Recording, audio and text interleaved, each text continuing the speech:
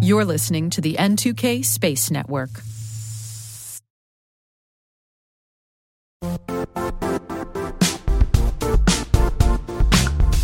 Don't struggle to align your organization's cybersecurity with business risk. Get the only solution that goes beyond reacting to threats with vulnerability and risk monitoring. You need the next evolution of MDR, and only Critical Start delivers it. Critical Start doesn't just monitor and respond to threats. They put you in control by detecting suspicious activities, quickly responding to contain threats, and identifying your most critical assets and protecting them against vulnerabilities and exposures. With continuous visibility, expert guidance, and measurable risk reduction, Critical Start has redefined what it means to manage cyber risk. Demonstrate provable security maturity to your leadership while positioning your program to achieve the greatest risk reduction per dollar spent. Stop fearing risk and start managing it with Critical Start. Visit criticalstart.com and request a demo today. That's criticalstart.com.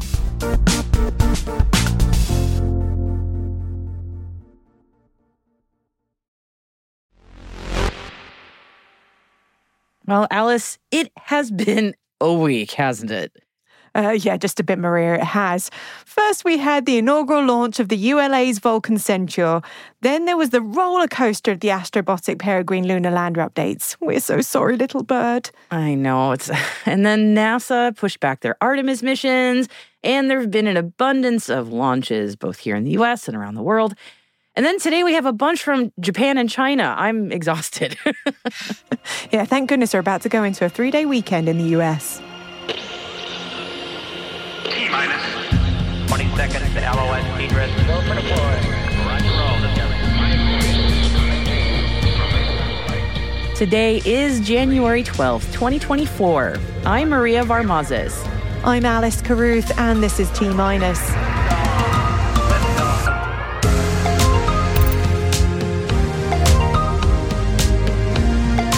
Japan launches its IGS Optical 8 spy satellite.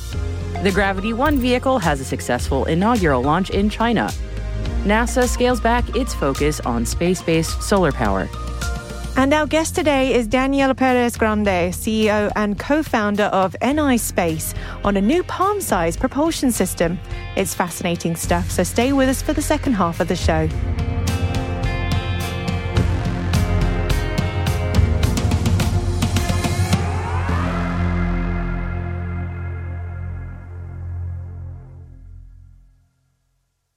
And let's dive into our Friday Intel briefing, shall we? We're continuing our theme this week with good news in global space following earlier setback announcements in the U.S. Japan's workhorse launch vehicle, the H-2A, lifted off from Tanegashima Space Center Friday morning, Japan time.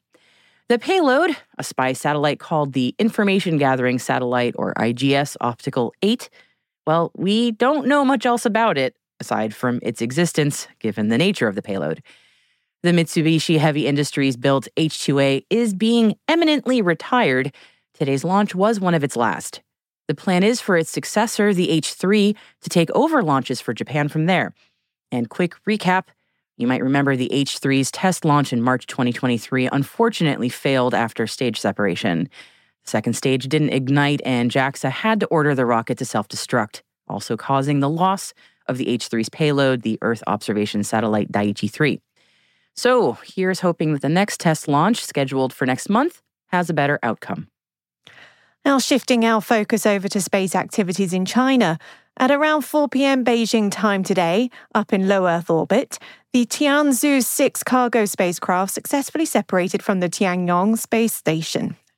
Tianzhu 6 had carried supplies for the Takonauts and the space station, including spacesuits, maintenance, components, and propellant. According to the China Manned Space Agency, the cargo spacecraft, its job now done, is headed for re-entry and disposal in a designated safe zone in the southern Pacific Ocean. And China has seen the debut launch of a new rocket this week. The Gravity 1 vehicle, built by Chinese company Orion Space, lifted off the deck of a ship stationed in the Yellow Sea on Thursday. The vehicle transported 3 Yunyao-1 commercial weather satellites into their planned orbit. The company declared the inaugural launch a huge success. And anecdotally, the Gravity 1 launch was visually spectacular. The cloud it kicked up made the whole thing look like a volcano erupting. Definitely take a look at the video if you can. Awesome. Heading to Europe now, and delays with the Vega C rocket have the European Space Agency looking at alternative transporters for a Copernicus satellite. The director of ESA's Earth observation said the agency and the European Commission will decide in the near future whether to switch the Sentinel-1C radar imaging satellite from a Vega C launch to a SpaceX Falcon 9. Sentinel-1C is part of the Copernicus Earth observation program, jointly run by ESA and the European Commission. I can't blame them for heading to the US from Europe. I jumped ship long ago. SpaceWorks, in partnership with Assured Access to Space, known as AATS, is seeking proposals that will advance the U.S. Space Force's digital transformation, hardware modernization, and operational enhancement of current and future spaceports. According to the Space Force's press release, AATS aligns space launch deltas with launch acquisition programs, fostering close cooperation in missions expanding beyond launch to include on-orbit space mobility and logistics. AATS is looking for rapidly deployable improvements to the spaceport's foundational elements. These initial successes will pave the way for a scalable infrastructure, accelerating the Space Force into the advanced digital age and increasing launch capacity. The small business innovation research contracts under offer are worth up to $1.9 million each for IT infrastructure upgrades at the eastern and western launch ranges. Check out the link in our show notes for more details. Axiom's Ax-3 mission is heading to the International Space Station next week with the first all-European commercial crew, and is taking with it an abundance of research experiments. Many of more than the 24 experiments heading to low Earth orbit will focus on life sciences. The Sanford Stem Cell Institute at the University of California, San Diego, is sending 2 investigations that continue to build on STEM research conducted on previous Axiom missions, as well as previous investigations sponsored by the International Space Station's National Lab. For one project, the research team will study tumor organoids in microgravity to identify early cancer warning signs to better predict and treat the disease. The other investigation will evaluate changes in astronauts' blood enzymes during and after spaceflight to better understand their role in health and disease. The results could help identify new therapies and new ways to target and treat cancer, potentially during the pre-cancer stage. Who says space doesn't improve life here on Earth? Not us.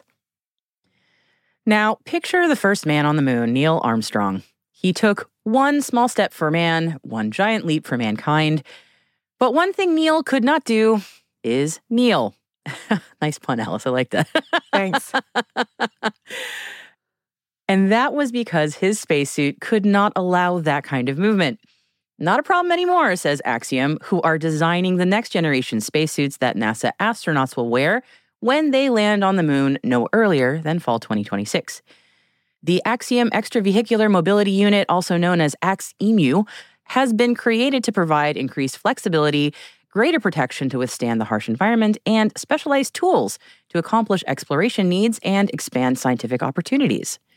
Using innovative technologies and a flexible design, these spacesuits will enable more exploration of the lunar surface than ever before. Spacesuits, now with kneeling. Will wonders never cease? NASA is scaling back its focus on space-based solar power. A new report from NASA's Office of Technology Policy and Strategy, known as OTPS, considered the potential of a space-based solar power system that could begin operating in 2050. Based on that timeline, the report found that space-based solar power would be more expensive than terrestrial sustainable alternatives, although these costs could fall if current capability gaps can be addressed. The report shows that emissions from space-based solar power could be similar to those from terrestrial alternative power sources, but it noted that this issue requires more detailed assessments. So the Space Agency is pulling back its resources for now until proof of concept that is commercially viable is found. I'm bummed about that one, I'll admit. And it's X-59 reveal day. NASA is rolling out the red carpet for the experimental supersonic jet designed alongside Lockheed Martin's secretive Skunk Works division. The one-of-a-kind X-59 Quest, which stands for Quiet Supersonic Technology, by the way, is potentially industry-shifting and aims to carry people at supersonic speeds without the sonic booms. The vehicle is designed to collect data to help NASA provide regulators with the information needed to establish an acceptable commercial supersonic noise standard to lift the ban on commercial supersonic travel over land. You can go back and watch the live reveal, which streamed at 4 p.m. Eastern.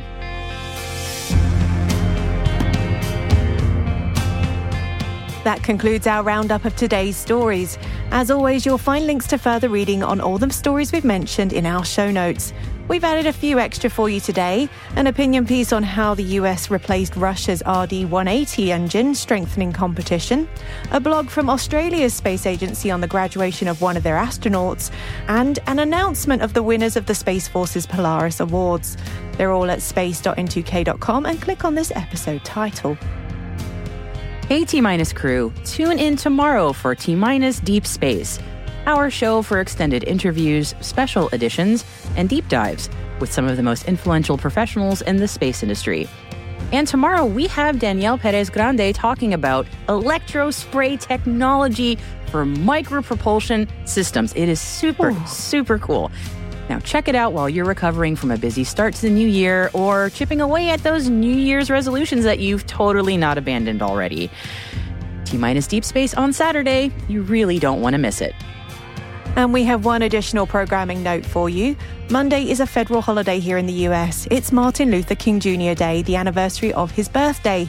As such, we here at T-Minus and all of N2K are taking the day off. So we won't have a daily update for you this Monday, but we will be running a special program in the podcast feed. We wish everyone stateside celebrating a pleasant 3-day weekend, and we'll be back to our daily updates on Tuesday.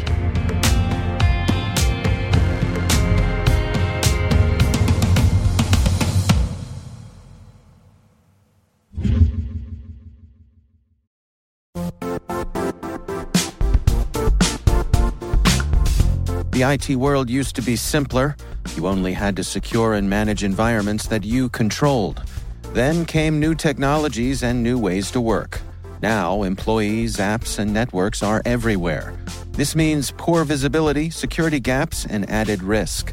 That's why Cloudflare created the first-ever connectivity cloud.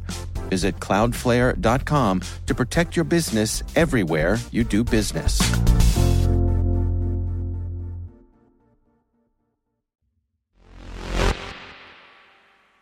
ENI Space has designed a palm-sized propulsion option for future space missions.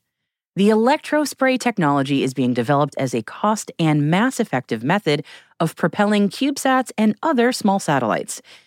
For the first time in Europe, this ionic liquid-based electrospray propulsion system has achieved more than 400 hours of continuous operation. And I spoke with ENI Space co-founder and CEO, Danielle Perez Grande, who gave me an overview of the company. ENI is a space mobility company. Our core products are around ion propulsion or electropropulsion, as people know it in the field. But we're not just a propulsion company. We like to say that, since we have a lot of core know-how around propulsion, around flight dynamics, around maneuvering in space. There was a lot of, when we started the company, there was really a lot of pain points that we were seeing in the industry that could be solved by bringing that knowledge into basically satellite builders. So again, we do propulsion, but we're not just a propulsion company. We are actually creating an ecosystem of products, both hardware and software, to really streamline as much as possible every aspect in the mission related to propulsion. And in fact, because propulsion can be quite critical for any space mission that's worth its name, basically, you really need to start looking into it as early as possible in the mission. So we have a software that can help you during your mission analysis and definition, can help you select the right propulsion system, can help you understand your propulsive requirements. And we're also going to start developing this year a software for operations focused on space mobility. So I like to make the analogy that, if you're building a spacecraft, if you're building a satellite, right, you're not going to go and tell the rocket launcher what's the best trajectory to take, because that's a completely different field, right? But you do have to integrate a propulsion system in your satellite, and you do have to then, choose what are the best maneuvers for that, right? So we want to help those spacecraft builders, those spacecraft operators, with or core know-how, which is related to propulsion, to carry out those operations. So in that sense, we're able to kind of really, join or help our clients really at the beginning of their missions all the way towards the end of the mission. Well, that's a fascinating proposition there. So tell me a little bit about what makes you guys different. So I saw the word miniaturization in there. This is sort of a little taste of that. Tell me more about all that. That's really neat. Yeah. So, when we started about 5 years ago, I think CubeSats, right, were all the rage. Everybody was like trying to do CubeSats. There were people doing even Pico satellites, which were smaller than CubeSats, right? And there's a lot of like business models being built around that. I think Planet very famously, kind of has sent up something like 450 CubeSats out there, like on the Doves, right?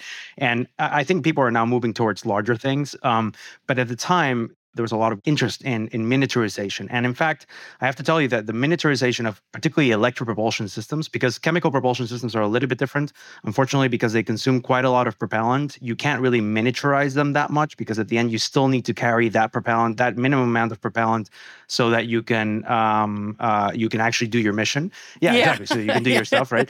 But electric propulsion was actually, brought into as a technology because it saves a lot of mass. But when you start miniaturizing those propulsion systems, traditionally, those electric propulsion systems, particularly those based on plasmas, so people might recognize Hall effect thrusters or gridded ion thrusters.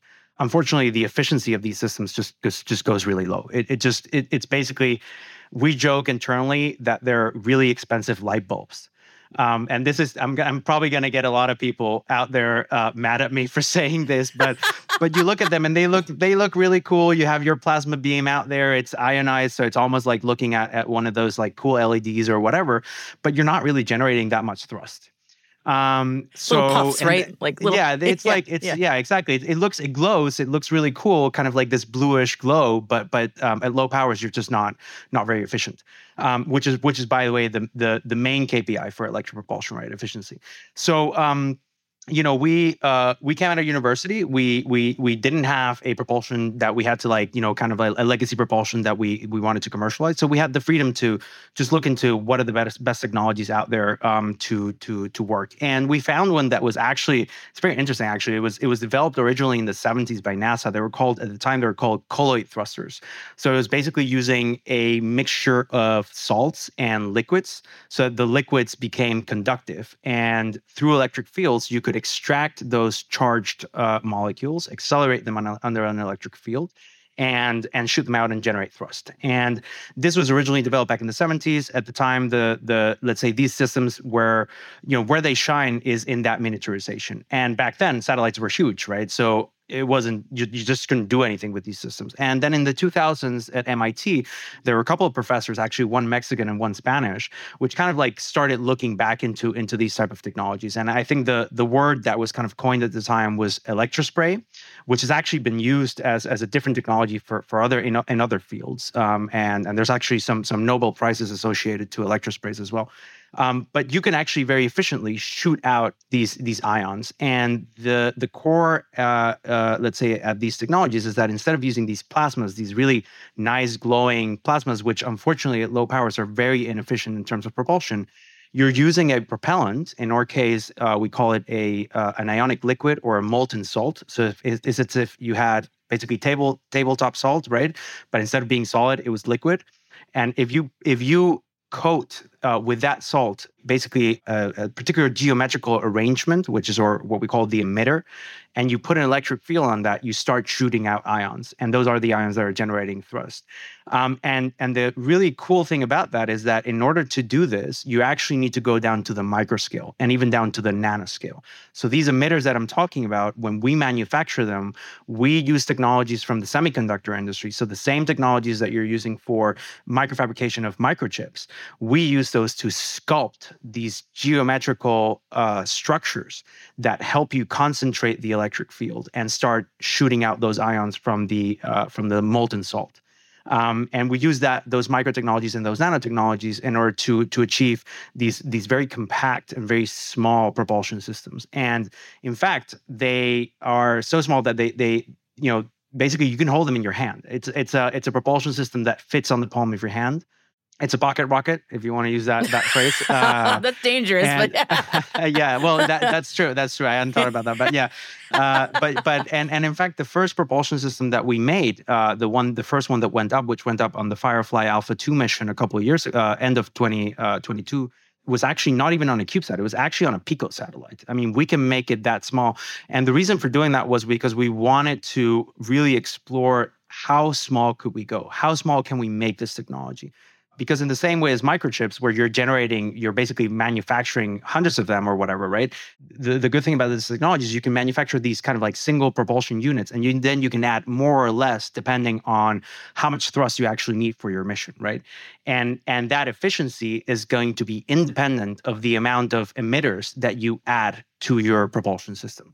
So we have a propulsion system that is focused on miniaturization thanks to this electrospray technology, which is built with micro and nanotechnology. But the key characteristic, aside from the fact that it's extremely efficient at low powers, is that it's also customizable. We choose the number of electrospray emitters. We choose the amount of propellant that you're going to be carrying to orbit. That means that we can cater particularly to the requirements for clients, both from their mission and platform perspective. And I'd like to add that, in fact, we've also built other products that help us do that. So we now have a software, which is actually our first product on the market. It's called 360. It's a space mobility and mission analysis software. And what that software allows us to do is to basically look at your problem, look at your mission, and help you decide. Listen, if you want to go for a chemical propulsion system, you can also do that. The software enables you to study those kinds of systems. But if you want to go with us, we can tell you exactly what configuration of the propulsion system you're going to need and the best one to fit your mission and platform. My goodness. One of those on its own would be impressive, but the fact that you're doing many of those is quite a lot. That is super cool. It's pretty cool. Yeah, it's it's one of these things where I'm a big science fiction geek, and like on all those movies when you see something that resembles like a spacecraft, and then you see the propulsion system, and you're like, this doesn't look like any propulsion system that I've ever seen in my life, right? It's not a rocket. It doesn't have whatever. The first time I saw a SEM, so a scanning electron microscope image of our micro propulsion emitters, right, or electrospray emitters, which have to be imaged at the micro scale because otherwise you can't see them. I thought, this doesn't look like anything like any propulsion system that I've ever seen, right? It was a big kind of like sci-fi geeky moment for me, because it was like, this is kind of science fiction a little bit, like you could see it and you wouldn't imagine that that's ever going to be used for propulsion, but we are generating thrust in our lab and hopefully in the future and many satellite platforms out there.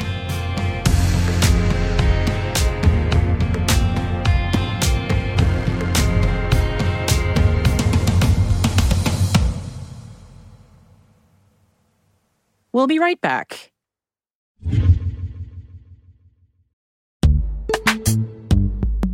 And now a word from our sponsor, Netskope.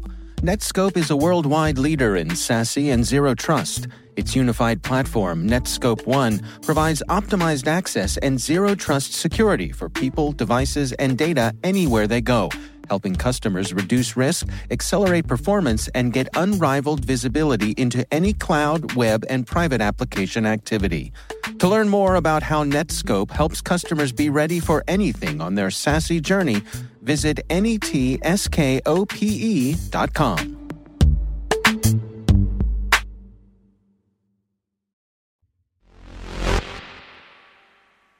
Welcome back. And okay, imagine with me for a second, you're at the top of a mountain peak and you can see another one way, way off in the distance. And you think you might see another mountain climber at its peak, but you aren't sure. Maybe it's a trick of the light. So you just act on instinct and do what a lot of people probably would in this situation. You start waving and shouting, "Hello over there!" And many a sci-fi novel and movie has been penned about humanity waving hi to unknown alien life by kind of doing just that. Shouting hi to that metaphorical distant mountaintop through space probes, Star Trek the Motion Picture, or radio signals, contact, even if that hi wasn't necessarily on purpose. But what if it was? The plaques on the Pioneers and the golden records on the Voyagers are there in hopes that maybe some sentient beings in far-off space will see them. That's kind of a passive way of doing things, isn't it? Why wait for those spacecraft to be stumbled upon? And that is the question the Tourism Board of Lexington, Kentucky asked when they beamed a coded bitmap via infrared laser to TRAPPIST-1, in what they've coined the first interstellar tourism ad. I just love this story. This is wild. They chose TRAPPIST-1 as their ad target because it's relatively close by, and it's in the Goldilocks zone of habitability from the star it orbits, meaning it could maybe harbor life. And if that life is sentient and can receive that coded bitmap image from Lexington, Kentucky, when it arrives in 2063, well, they will see a black and white bitmap tourism ad showing the rolling blue hills of Kentucky, kinda, the chemical diagrams for water and ethanol, which are the elements of Kentucky bourbon, and for dopamine because Kentucky is fun, and one human flanked by 2 horses, a nod to Lexington being the horse capital of the galaxy. Their words, not mine.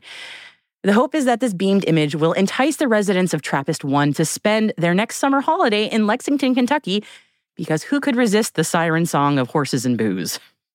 Honestly, I cannot wait to read the speculative fiction about extraterrestrials interpreting or misinterpreting this image. Oh my God, this is brilliant, honestly.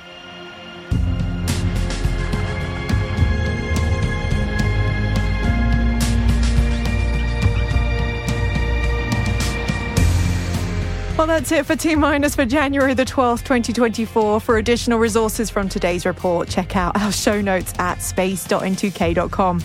We'd love to know what you think of this podcast. You can email us at space@n2k.com or submit the survey in the show notes. Your feedback ensures we deliver the information that keeps you a step ahead in the rapidly changing space industry.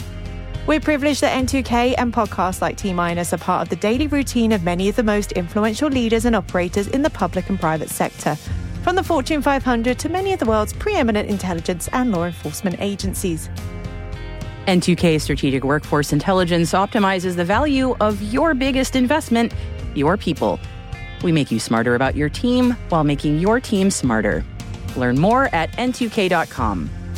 This episode was produced by Alice Carruth. Mixing by Elliot Peltzman and Trey Hester, with original music and sound design by Elliot Peltzman.